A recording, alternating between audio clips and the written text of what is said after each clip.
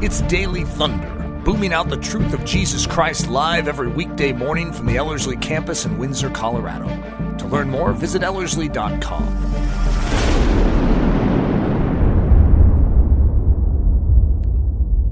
Hi, this is Nathan.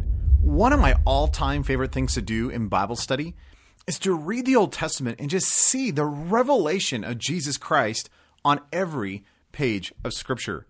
Well, I'm so excited because today we're actually going to be diving in to the Word of God and looking at how do you see Jesus in the Old Testament. Now, in the last episode, we talked about this overview, but today we're going to be jumping into Joshua chapter 3 and looking at Jesus in this incredible passage. Now, before we get into the message, I just want to freshly remind you that our fall 5-week classic training starts on September 5th.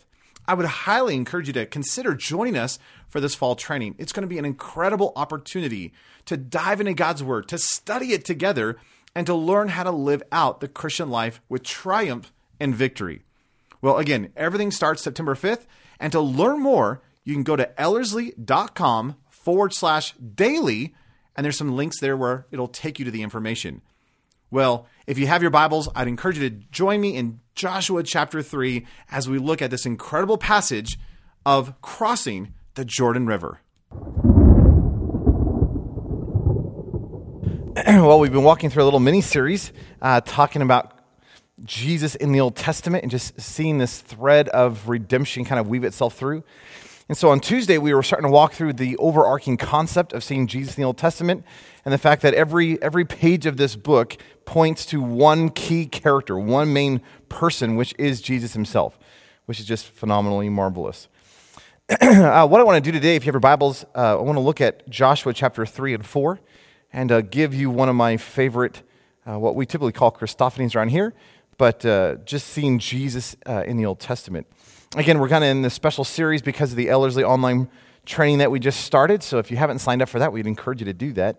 But just for this next month, we're going to be kind of taking a pause from all of our other studies and walking through Jesus in the Old Testament.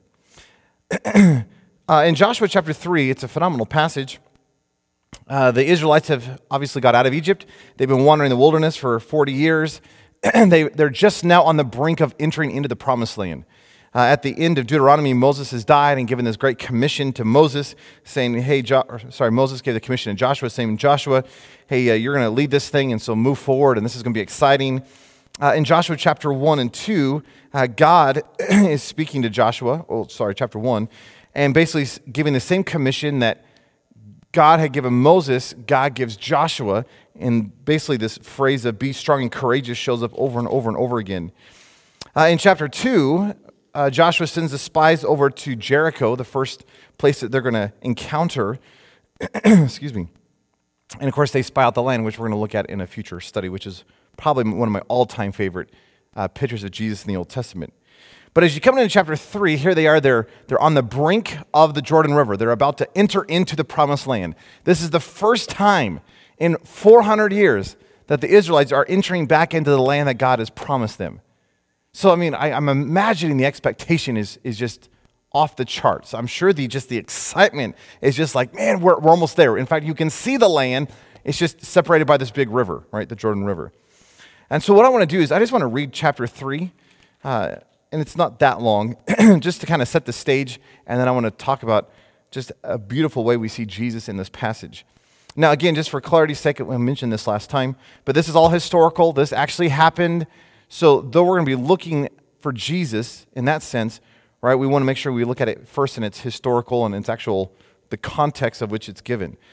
But Joshua chapter 3, it says, in the morning Joshua got up early, then he and all the children of Israel set out from Shittim and came to Jordan. They stayed there before crossing over. After 3 days, the officers went through the camp. They commanded the people, when you see the ark of the covenant of the Lord your God and the Levite priest carrying it, then you shall set out from where you are and go behind it. There must be a distance of 2,000 cubits, or about 3,000 feet, between you and it. Do not draw closer to it in order that you may know the way you should go, for you have not passed this way before. Then Joshua said to the people, consecrate yourselves, for tomorrow the Lord will perform wondrous deeds among you. So Joshua said to the priests, pick up the Ark of the Covenant and proceed ahead of the people. So they picked up the Ark of the Covenant and went in front of the people.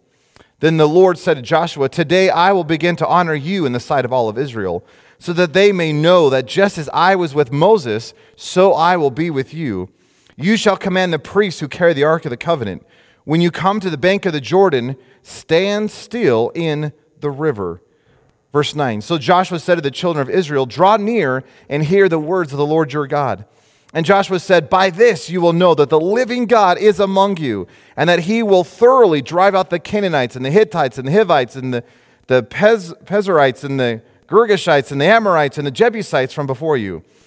See, the Ark of the Covenant of the Lord of all the earth is passing before you into the Jordan. Now select 12 men from the tribes of Israel, 1 man per tribe. When the soles of the feet of the priests who bear the ark of the Lord of all the earth, touch the water of the Jordan that flows from upstream will be cut off and piled up. When the people set out from their tents to cross over the Jordan, the priests were carrying the ark of the covenant before the people. And when the carriers of the ark came to the Jordan, the feet of the priests carrying the ark dipped into the edge of the water. Now the Jordan overflows its banks all the days of the harvest. Verse 16, then the water that flows down from upstream stood still and rose up in a heap very far away at Adam, a city beside Zarethan. The water that flows down toward the Dead Sea stopped and was cut off. The people crossed over opposite Jericho, and the priests carrying the ark of the covenant of the Lord stood firmly on dry ground in the middle of the Jordan, and all of Israel crossed over on dry ground until the entire people completed crossing over the Jordan. Wow, I love that story. So you got to get this picture. Here they are. They've been wandering the wilderness for 40 years. They finally get to the banks on the eastern shore of the Jordan River. And so there's this expectancy. There's excitement. Oh, here's the day. Today's the day. But we know that it says in verse 15, this is the days of the harvest. So we know that, hey, there's a problem here. And the key problem that's going on in the passage is the fact that not only is the Jordan River in the middle of the way, the Jordan River is overflowing. So the Jordan River has expanded. This thing has increased. Now you got to get in the mind of a Jew. Water, to the mind of a Jew in this culture, was a symbol of chaos and destruction. That all goes back to the Genesis 1 idea. So here's God. He speaks in the middle of the waters, right, which was full of chaos and destruction. And he brought creation out of that destruction. So even up into the time of Jesus, the mind of a Jew was that water was symbolic of the chaos. Water was symbolic of the Sheol idea, that it was the entrance into death, all that kind of stuff. So if you can imagine, there's a huge problem in front of the Israelites. And it's the fact that here we are, we're on the opposite shore of the promised land. We need to get into the promised land. But there's this massive river. Now, the likelihood most scholars tell us is that most of them did not know how to swim. And so the idea is, well, if the Jordan River had overflowed, it's not that you just have this little stream that you can just kind of cross over. You have this massive river that you now have to pass.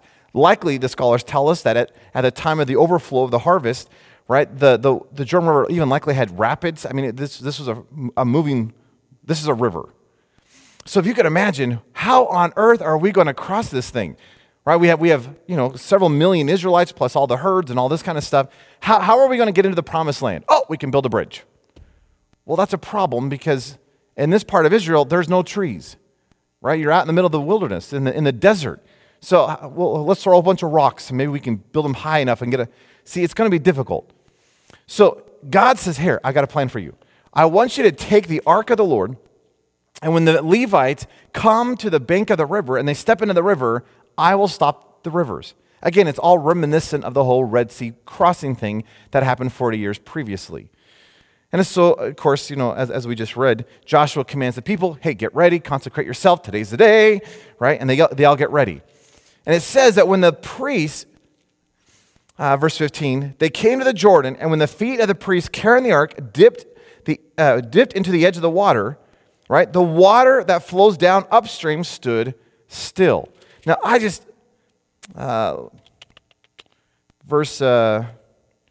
it at? Let's look at verse 16. There's this amazing detail that Joshua gives us that I think is so profound. It's in verse 16. He says that the water that flows from upstream stood still and rose up in a heap from this town called Adam, and the water that flows down toward the Sea of Arabah, or the Dead Sea. So imagine this thought. Here is this river that's flowing. Of course, we know that it goes all the way up to the Sea of Galilee. In fact, it actually goes up further than that. But the water that God stopped ceased from this town called Adam, and it stopped all the way down to the Dead Sea. Now, we know that where they were crossing, where Joshua and the Israelites were crossing, was near the Dead Sea. It's right across from Jericho. But isn't it interesting that Joshua adds the comment, or the little nuance, that the water stopped from this place called Adam, this town called Adam. So the water that was flowing from Adam down to the Dead Sea has ceased. Now, how did it cease? Oh, the priest carrying the Ark of the Covenant stepped into the water. Now, I don't know if you're starting to see a glimmer of Jesus in all this. Now, again, is this historical? Yes. Did this actually happen? Yes. But again, everything that's happening in this book is pointing to the greater reality of Jesus and the cross. It's interesting when you look and study the Ark of the Covenant. We know that, is this small box, about 3 feet long or so. He was carried by the priest. It always sat in the Holy of Holies. When you actually get into that, which we don't have time for this morning, but if you get into it, it's amazing how incredible the Ark of the Covenant is a picture of Jesus Christ. Of course, the mercy seat sits upon it, right? It's a picture of this heavenly realm thing. It's the authority, and it's all about the presence of God. In fact, when you look in the Ark of the Covenant, the 3 items that was in the Ark of the Covenant, right? Aaron's rod that budded, the jar of manna, and the 10 Commandments, even all 3 of those point to the reality of Jesus Christ. He is the almond branch that buds. He is the bread that comes down from heaven. He is the perfection of the law. He is the completion of it. And it's amazing that as you continue through, of course, every time they had battle, you always took the Ark of the Covenant and it went out first in the battle. Why? Because it's a symbol that God was fighting for us. So it's not that the Ark was God. We understand that. But it was a picture, it was an incredible picture of the very presence of the Lord, which is why we carry it around everywhere. Why? Because it's a symbol, it's a reminder of His very presence. Why is it sitting in the Holy of Holies? Because, hey, that's where God dwells. It's that kind of an idea. So imagine this. Here are the priests carrying this ark, which is symbolic of the presence of God Himself. When the presence of God steps in the middle of that river, something happens. Well, what happens? Well, the waters stop. Well, where do the waters cease from? Oh, from a place called Adam to a place called the Dead Sea. The verse that I was looking for earlier, I think it was verse 11. I love this. Chapter 3, verse 11 in Joshua. It says, "See, the ark of the covenant of the Lord of all the earth is passing before you into the Jordan." Isn't it interesting that here is the presence of God who is going to go before you and is going to make the way in the middle of this river issue. Now, think about this. This is so amazing and profound to me. Again, verse 16. "The water stood in a very high heap at a town called Adam." There was something flowing from this place called Adam that only led to one location, the Dead Sea. Do you know what that is? Sin. There's something that starts at Adam, and we know that geographically, right, the Jordan River goes far further up than this town called Adam. But when the waters cease, it's an amazing detail that here's this thing that is flowing from Adam, and that which flows from Adam and only leads to one place, the Dead Sea. It leads to death. When the presence of God steps into the middle of that which flows from Adam and goes to death stops. Isn't that a profound thought? Good morning. I'm excited, sorry. Everyone's just like, that's good. I think that's phenomenal. When you go back to the Genesis 3 account, of course, here's Adam and Eve, and they take the fruit and they eat the fruit. You realize at that point, death enters the scene. That the sin issue. In fact, in Romans chapter 5, listen to this. This is amazing. Paul writes this in Romans chapter 5 about this Adam and the death thing. He says in Romans 5:12, "Therefore, as sin came into the world through one man, and death through sin, so death has spread to all men because all have sinned." Then he says in verse 14, "Nevertheless, death reigned from Adam to Moses, even over those who had not sinned in the likeness of Adam's sin, who was a type of him who was to come." And as you follow that down through, what you begin to hear is, here is one man, And because of one man, sin entered into that line of humanity. And yet, because of one man, Jesus, we now have righteousness that is stopping the death. Isn't that an amazing reality? So you see that being played out here in Joshua chapter 3. Here's the Ark of the Covenant. Here's the presence of God. And when the presence of God steps into the middle of the river, that which has been flowing all this time from this place called Adam, that only leads to one location, death, ceases. I think that is so profound. And again, it is the presence of the Lord that is making a way into the promise. Again, verse 11. See, the Ark of the Covenant of the Lord of all the earth is passing before you into the Jordan. Do you know what Jesus has done for us? He is the forerunner. He is the one who has passed through death so that we might enter into the promise. Well, what's the promise? The Christian life. It's the life of the Spirit. Which we don't have time to get into, but man, if you ever listen to Sandy McConaughey, she's always talking about the promise, the promise, the promise. Well, what's the promise? Life. What's the promise? The Holy Spirit. What's the promise? Well, the promise of the Father that Jesus consistently talked about in the Gospels was demonstrated and evidenced in Acts chapter 2. And isn't it an amazing reality that Jesus was the forerunner of this whole thing, that he walked through the death so that I might experience life? And that which has always been flowing from Adam and has only ever led to death, somehow, even in my life, when the presence of God steps in the middle of my life, that which starts at Adam and leads to death stops. That he begins to create this freedom and this victory in my life. Why? Because I'm no longer shackled to that sin stuff. In fact, if you've been with us in the Ephesians study, we've been talking about that. Let me just read you a couple of verses from Ephesians chapter 2. We've been talking about this overwhelming reality of the power of God. And Paul says, listen, this is so neat in light of this context. Ephesians 2:1. Paul says, and you were dead in your trespasses and sins, in which you once walked according to the course of the world, according to the prince of the power of the air, the spirit who now works in the sons of disobedience. Among them we also once lived in the lusts of our flesh, doing the desires of the flesh and the mind, and were by nature children of wrath, even as the rest. Hey, you were dead, spiritually, says Paul. That there was this thing flowing in your life from Adam, that started at Adam, and again, you can't blame Adam, because, hey, yes, we have the sin nature, but we have purposely sinned. I mean, we have shook our fist in rebellion at God. So, hey, you can't get out of this one. But there's this thing flowing in your life, starting at Adam, and it only leads to death. Hey, for the wages of sin is death, says Paul in Romans. That there is this payment of sin. And just like your employer, you go down to your job, and you work for a couple weeks, and you go to your employer and say, hey, I need a paycheck. And you demand your wages. Do you realize that whether you demand them or not, there is a wage that is always paid with sin?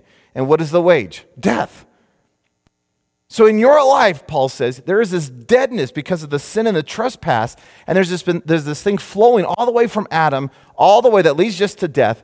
But then he says in verse 4 of Ephesians 2, but God, being rich in mercy because of his great love with which he loved us, even when we were dead in sins, made us alive together with Christ, for by grace you have been saved. You realize that something has stepped into the middle of your death. Something has come right in the middle of your trespass. Something has come in the middle of your rebellion. What is that? God himself. And when God, this but God thing, when God steps right into the middle of your life, in the middle of your death, in the middle of your rebellion, that which has always flown out of you that only leads to one place, death, stops. Why? Because he has made you alive. And he's done away with this death thing. And he's caused this life to be within you so that you do not have to live as you've always lived. That there's this new victory, this new triumph. Why? For by grace you have been saved. So again, as you come back to this Joshua passage, I think it is so phenomenal that as you get into this, I don't think it's by accident. Again, I'm confident it's not by accident. That what's happening in the passage is a picture, it is a shadow of the greater reality that's going to happen in Jesus Christ. That what you see happening, playing on the stage of Joshua chapter 3 in the Jordan River, is this picture, it's a hint of the reality of Jesus Christ on the cross.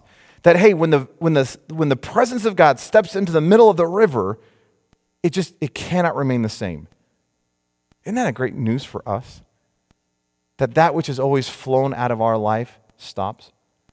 Now, it's interesting, if you want to take it one step further, in chapter 4, Joshua, as the Israelites are walking through, Joshua has 12 of the Israelites, one from each tribe, pick up a stone from the riverbed.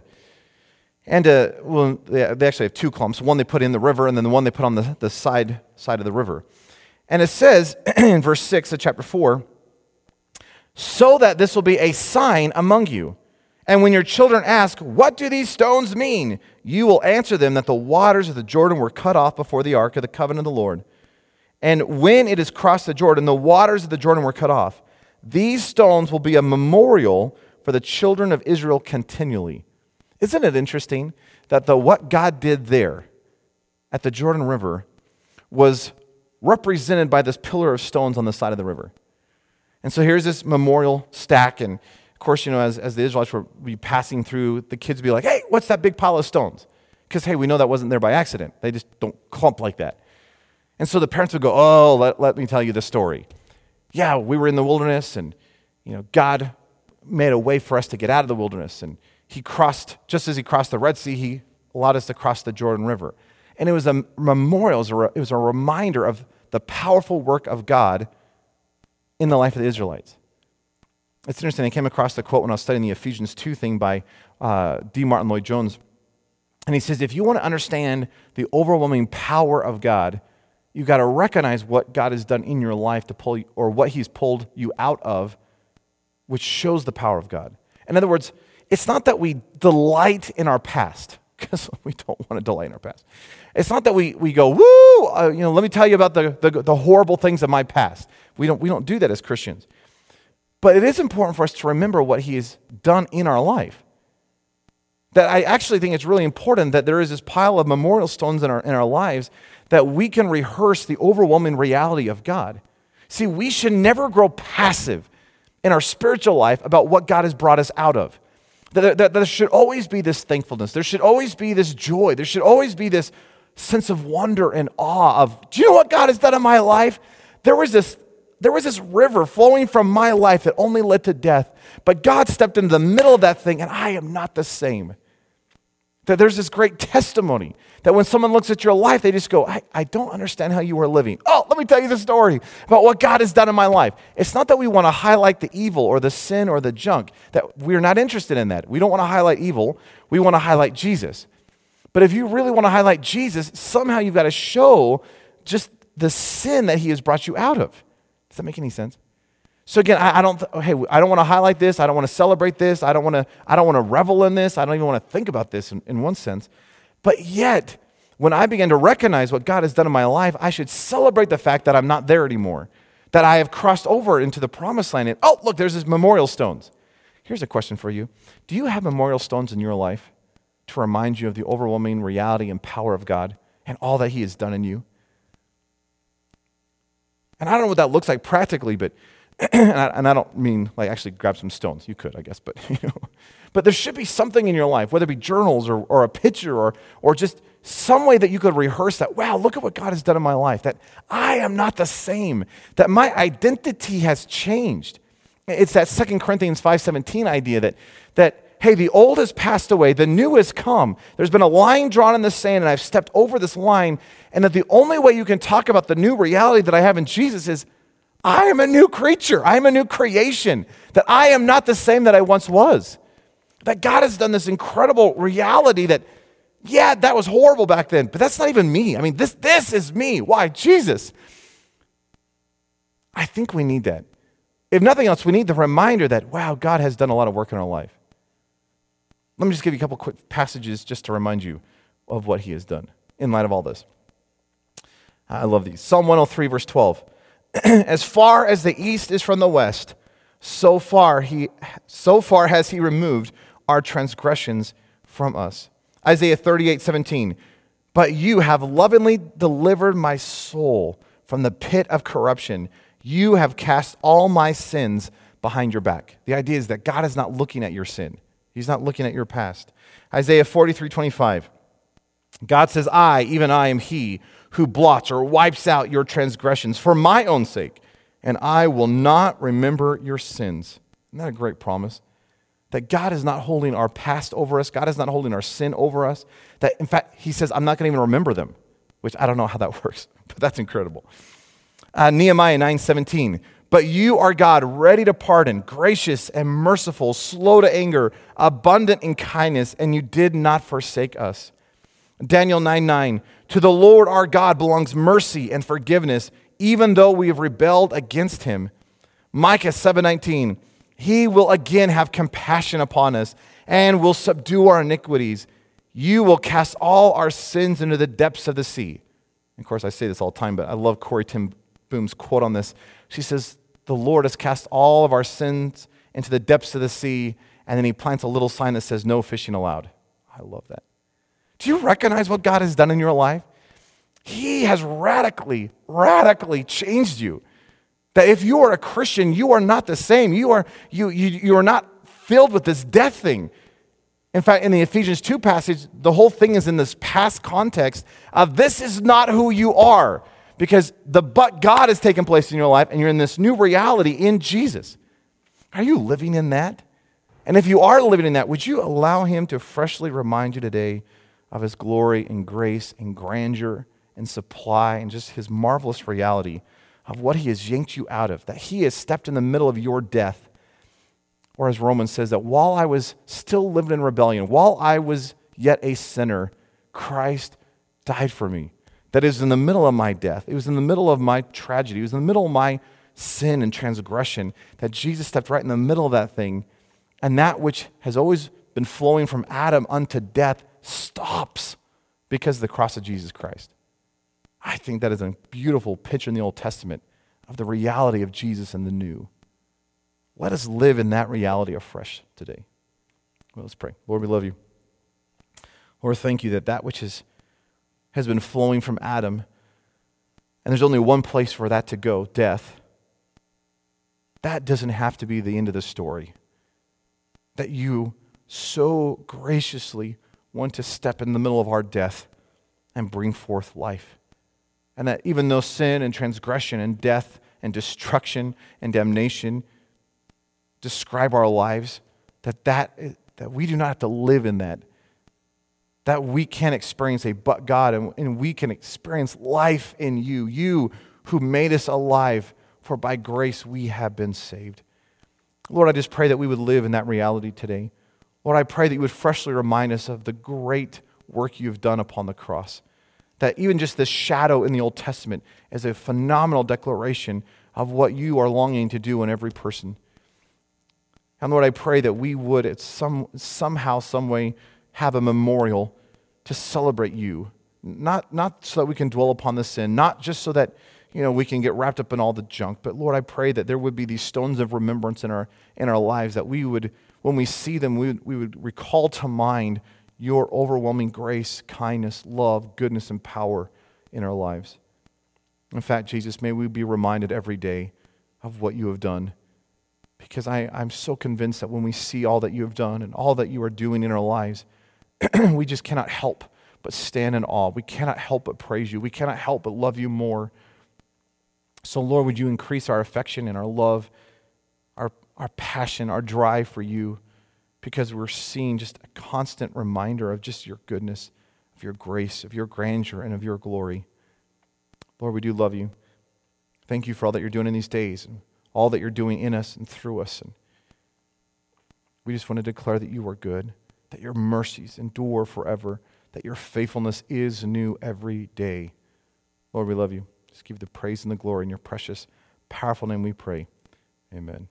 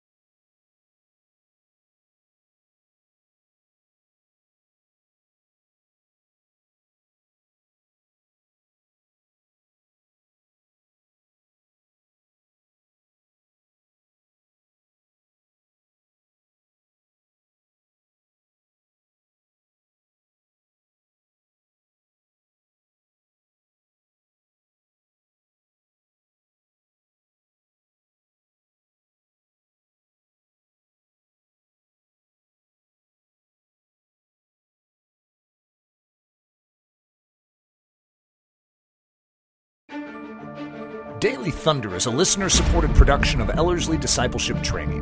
At Ellerslie, we are laboring to rouse the Church of Jesus Christ out of its lethargy and build brave-hearted Christians for such a time as this. Daily Thunder is delivered live and streamed daily Monday through Friday at 8:15 a.m., and our weekend service is streamed at 9 a.m. on Sunday mornings.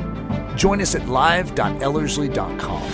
We invite you to visit us at the beautiful Ellerslie campus in Windsor, Colorado for a day, a week, or an entire season of gospel-centered spiritual training. Learn more at ellerslie.com. Thanks for listening.